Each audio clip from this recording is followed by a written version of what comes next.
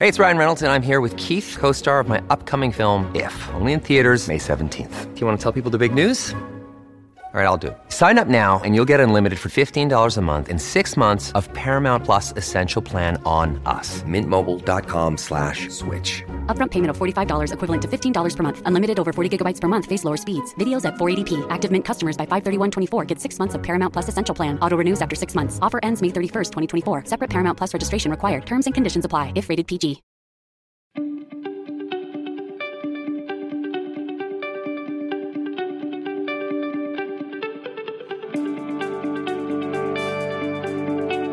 Hello and welcome to this week's episode of Pod's Own Country, the politics podcast from the Yorkshire Post. My name is Caitlin Doherty and I am your Westminster correspondent. This week we are going to be taking a bit of a closer look at what has possibly been the biggest story for our region in the last week or so, the government's announcement on the future of the railways.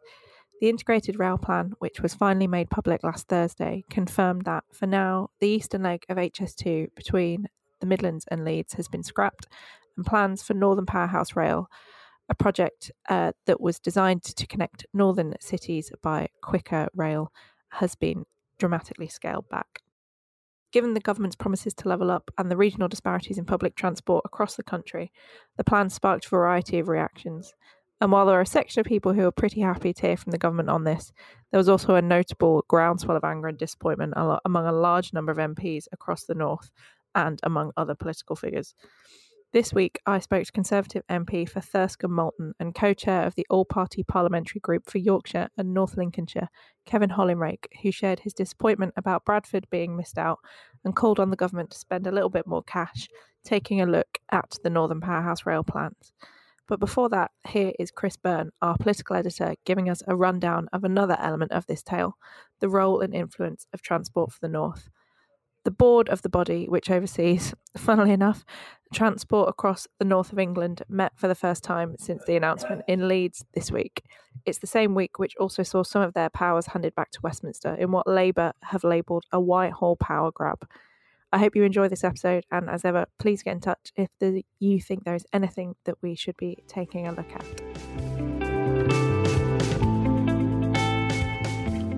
Chris Byrne is with me here, and I think Transport for the North, Chris, this is a whole other element of this rail story that I think has sort of not necessarily come out of nowhere, but people may not be as well acquainted with. Obviously, last week we had all of the attention on the Commons and the reaction from the MPs and the mayors. What is Transport for the North and why are they important in this? So Transport for the North are kind of an equivalent of Transport for London, but basically a lot less powerful equivalent. And they were involved. They effectively put forward the plan for Northern Powerhouse Rail that, in theory, was going to be connected up to the full HS2 leg to Leeds, which obviously hasn't happened. But their plan was for Northern Powerhouse Rail to run from Liverpool to Hull, up to Newcastle, down to Sheffield, and basically improve connections between all of these places. And the centrepiece would have been a full new rail line between Leeds and Manchester via Bradford. Now, what the government announced last week wasn't that. They basically announced half a new line effectively between Leeds and Manchester. Well, not in between Leeds and Manchester, between Warrington and Marsden, which is on the outskirts of Yorkshire, that they would then join onto existing track.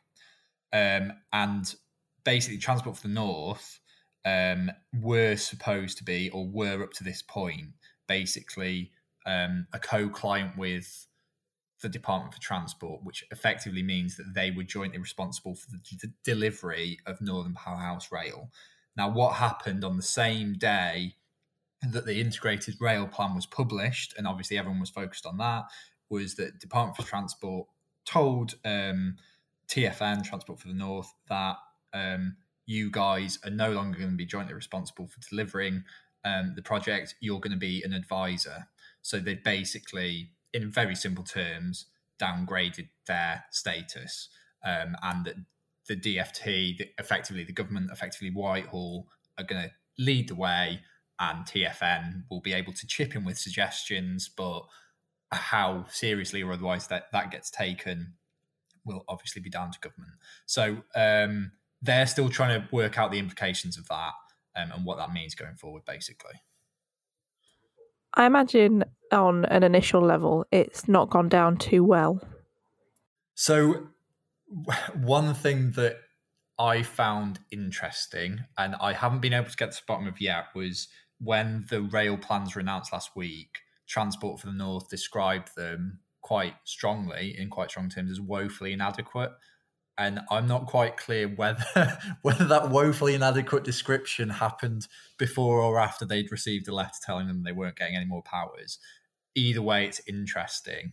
But yeah, it's fair to say that it hasn't gone down well. It's been raised in Parliament. The government's position is, well, this is basically a technical change.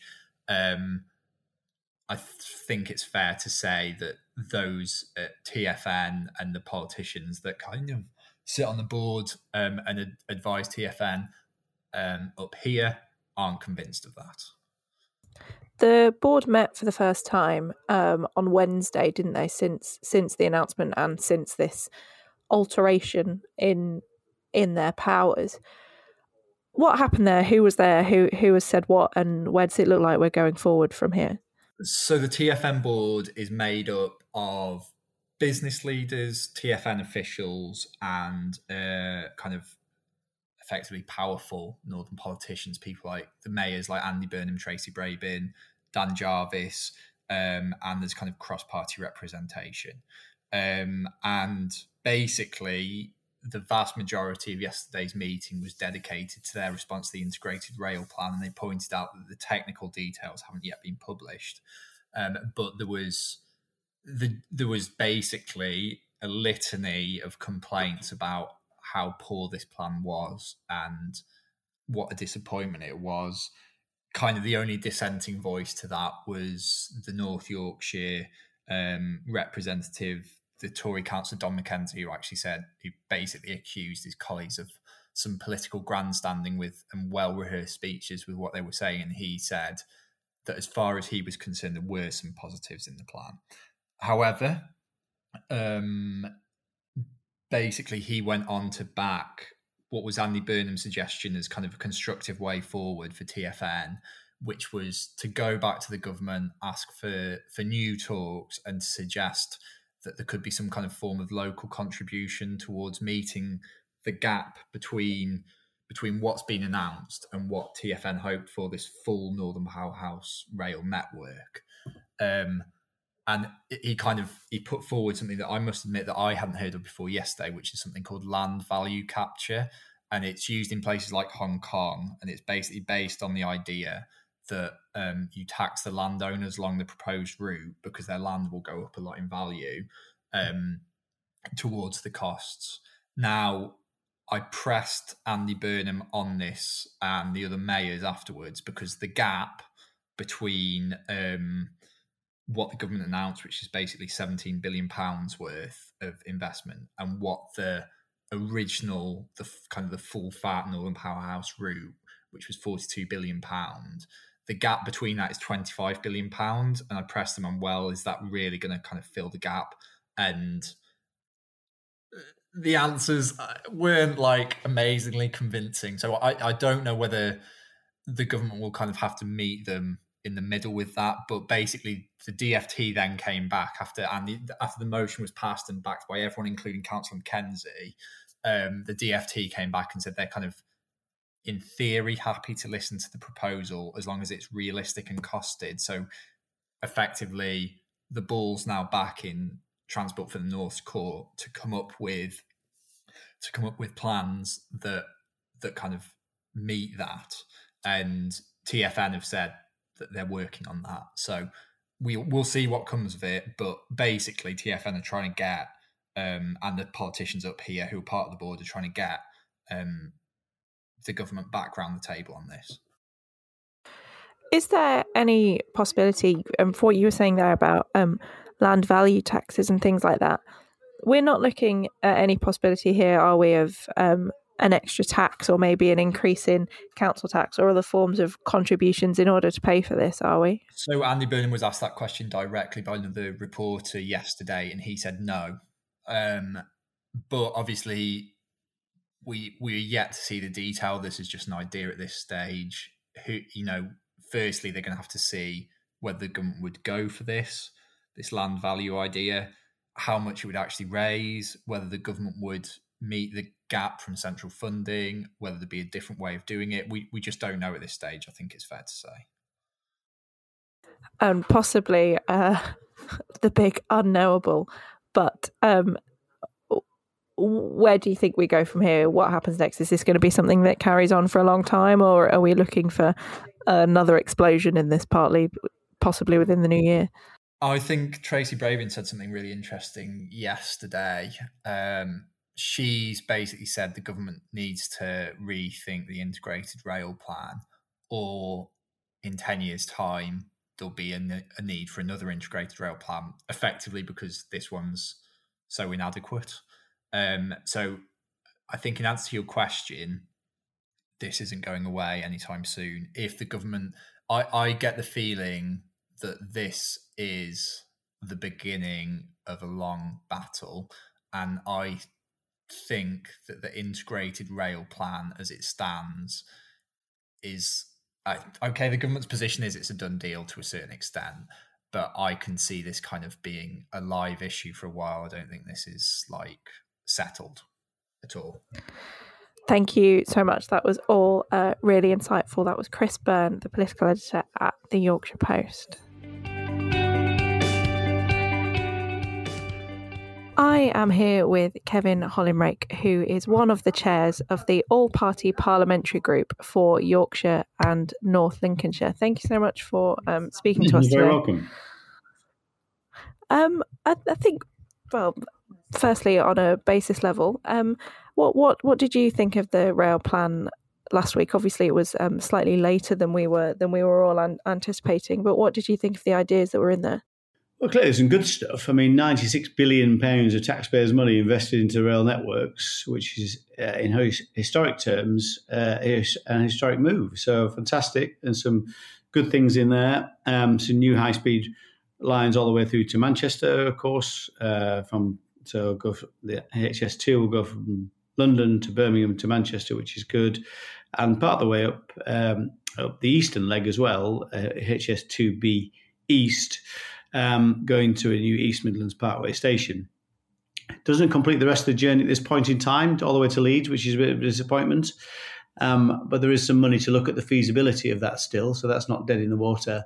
The biggest disappointment, there's some good stuff, but a lot of money being spent in the north, east-west, upgrading the Transpennine route, which is long overdue, so a real speeding of the journey between Leeds and Manchester, which is great. So just under an hour down to about 33 minutes, which is great. The disappointing bit was that we had expected Northern Powerhouse Rail would be a completely new line that connects Leeds directly to Bradford, directly to Manchester. And that would have been revolutionary, transformational in terms of the local economy, the northern economy. So that's not going to happen as is drafted now. So instead, the Bradford-Leeds section is going to be improved. So people from Bradford, really, their fastest route will be to go to Manchester via Leeds, which isn't very efficient in many ways and misses a big economic opportunity for Bradford. So that's the bit particularly I'd like the government to look at. I asked a question again on it in the House today, really connecting Bradford directly to Manchester. It's already connected directly, but it takes 55 minutes as a minimum to get from Bradford to Manchester. It's only 40 miles. So really, we want to halve that journey time at least. So it's more like 20, 25 minutes. So I'd like the government to look again at that and improve that Bradford-Manchester connectivity to make that journey much more efficient, effective, increase capacity, which would really be good for Manchester, Leeds, Bradford, and the entire north. Bradford really seems to be a little bit of a sticking point at the moment, and obviously you've been a Conservative MP since 2015. Bradford is a Labour area. Do you feel there's any anger? Do you feel any anger on this from a party perspective, I mean, obviously the Conservatives took whole swathes of seats across the north of England, including in some parts of Yorkshire in 2019, and a lot was made of these promises. Or are we in a completely different world now, given that we've gone through the pandemic? Are the purse strings that little bit tighter?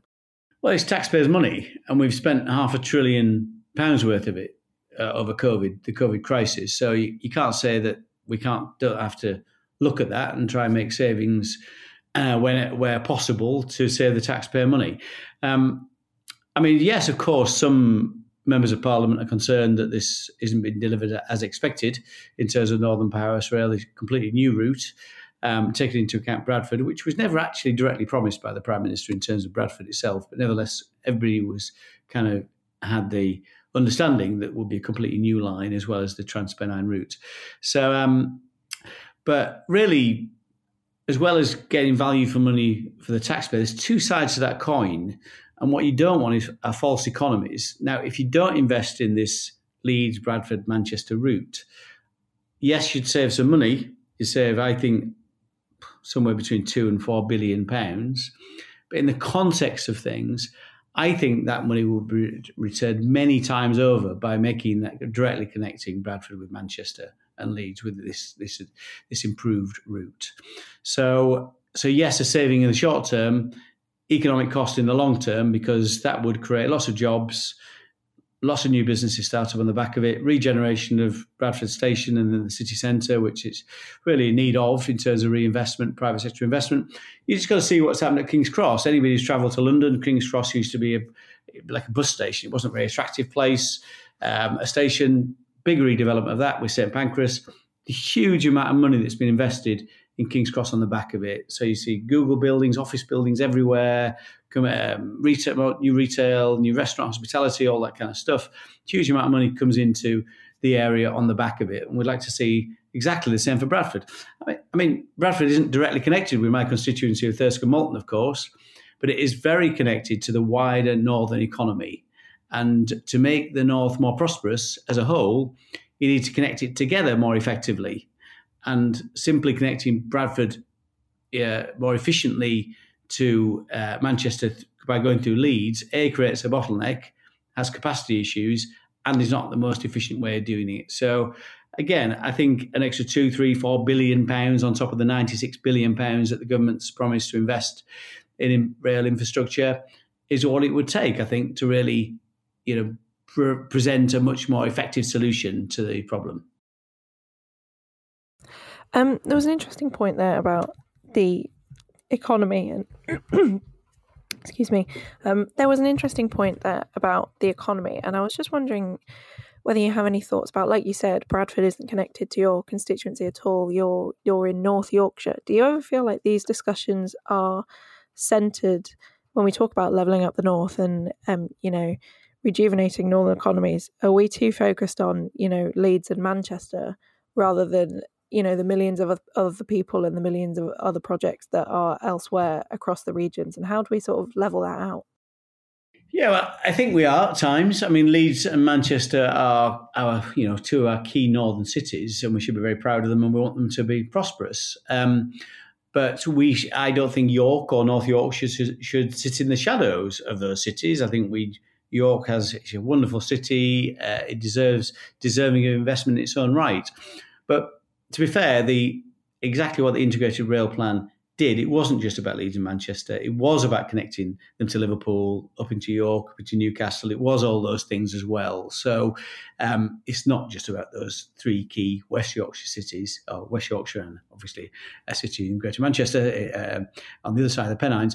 It's about the whole of the north. But it's very good for York and North Yorkshire, which is my key constituency in North Yorkshire, if Leeds is prosperous, if Bradford's prosperous, if Manchester is prosperous, because it means you can get a train from York or Thirsk into those cities, which there are job opportunities, business opportunities, and which are bound to have a direct effect on some constituents, but also a ripple effect into parts of North Yorkshire as the whole northern economy becomes more prosperous. It means more jobs, it means better paid jobs, and it means new business opportunities, new investment. So that's how it all kind of works together. It's called the agglomeration effect, economists call it. It's connecting the whole of the north together in the way that London's connected together, of course, very effectively, which is why London is 2.5 times more productive in terms of output per capita than the northeast.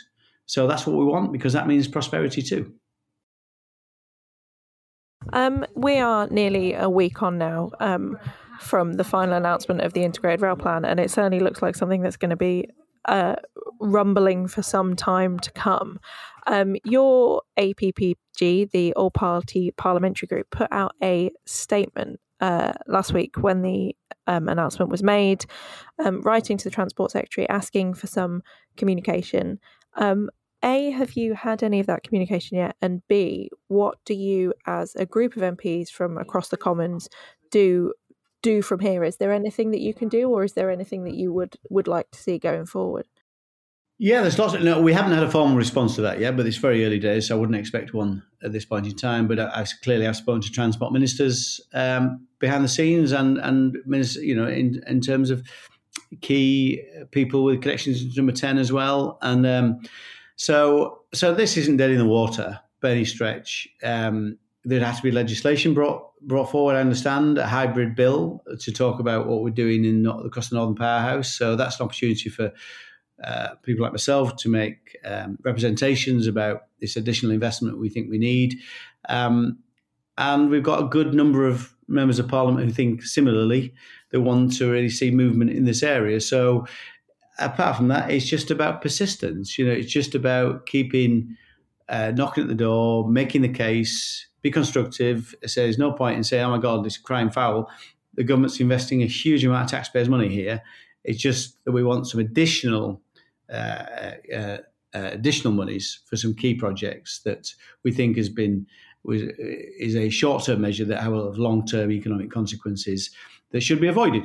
So we just keep at it, basically. We make the case in a positive way, positive case for investment. This isn't about the North just crying, "Oh, we haven't got enough money." It's about the really positive economic case for this investment in this Leeds, Bradford, Manchester connectivity route, because that route, of course, it would be very quick, very efficient, increased capacity. It would also mean less disruption on the existing lines as they're upgraded, but also would mean those lines would then connect into the rest of the northern network, into York, into Thirsk, into Liverpool, into Hull, all these different communities, which is good for the entirety of the north. If you keep knocking on that door, do you think you're going to get the cash? Yes. Have you got faith that you'll get the cash? Yes, I do, actually. I think the Prime Minister has been very ambitious. Understandably, there's got to be some checks and balances put in place to make sure we're getting value for money.